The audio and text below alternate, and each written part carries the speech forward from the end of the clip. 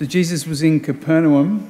I've had the privilege of being in Capernaum, and it's a beautiful little coastal village. I imagine he would have loved it there. Fresh fish and, I don't know, whatever you do in a coastal village. And he was with his closest friends, and the people there seemed to be really open to his ministry, and there was lots of fruit. People were being healed, encouraged, and they wanted him to stay. It must have been so comfortable for him. Can you imagine? Everything was good. It was all rosy. It was the place to be. It must have been so tempting for Jesus just to kind of, I don't know, pitch his tent and say, right, this is my place. I'm hanging out here. This is me. I kind of feel a bit like that here in Burwood. But when the crowds pressed him to stay, to hang out with them, to remain with them, you hear what he said today? I must proclaim the good news of the kingdom of God to other towns too, because that is what I was sent to do. In other words, Jesus is saying that there's something which is much more important than my own comfort.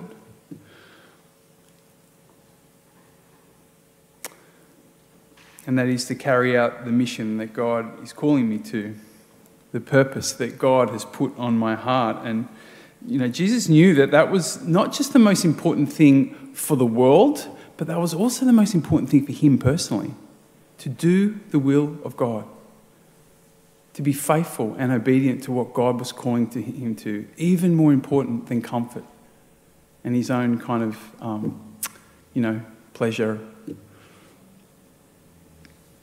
In the first reading today, St. Paul is saying that the same is true for each one of us. He's writing to his community in Corinth, and he's saying to them, look, just as God has used Apollos and used me for his glory, for the work of his kingdom, he wants to use you too. That's what he's saying to all of the Christians in his community. He says, you are God's building, which St. Peter also talks about, right? He says we are the living stones that make up a dwelling place for God on earth. Each of us, in our own way, are called to create a space for God to continue to work in the world, for the good news to be shared. Together we create this edifice, this house of God. And we all have a role to play in that, right?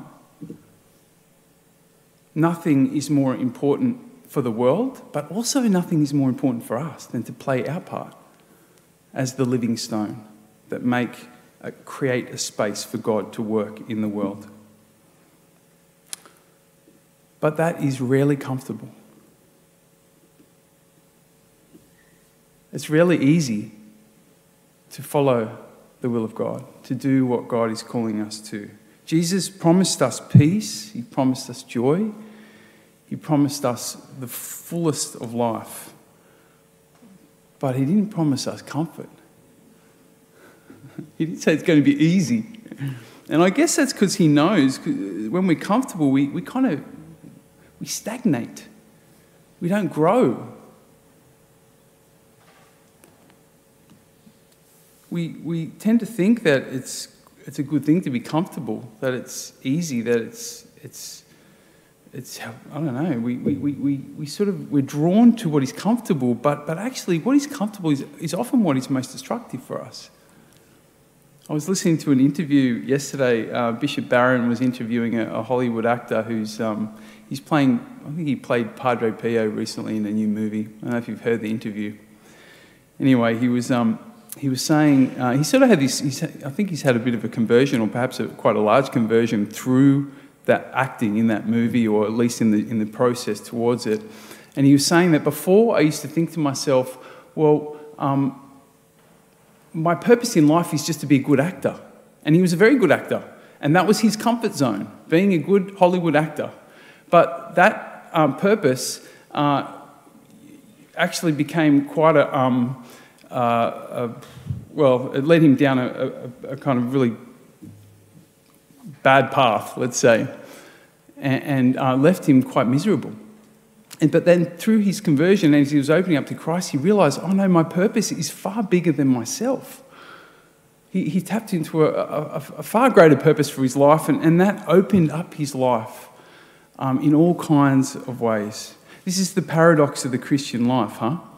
That the way into the promises of God, the way into fullness of life is not easy and safe. We access that life only as we do the will of God, as we follow that which God puts on our heart, which sometimes and often is uncomfortable and hard. The big life comes through all the small deaths.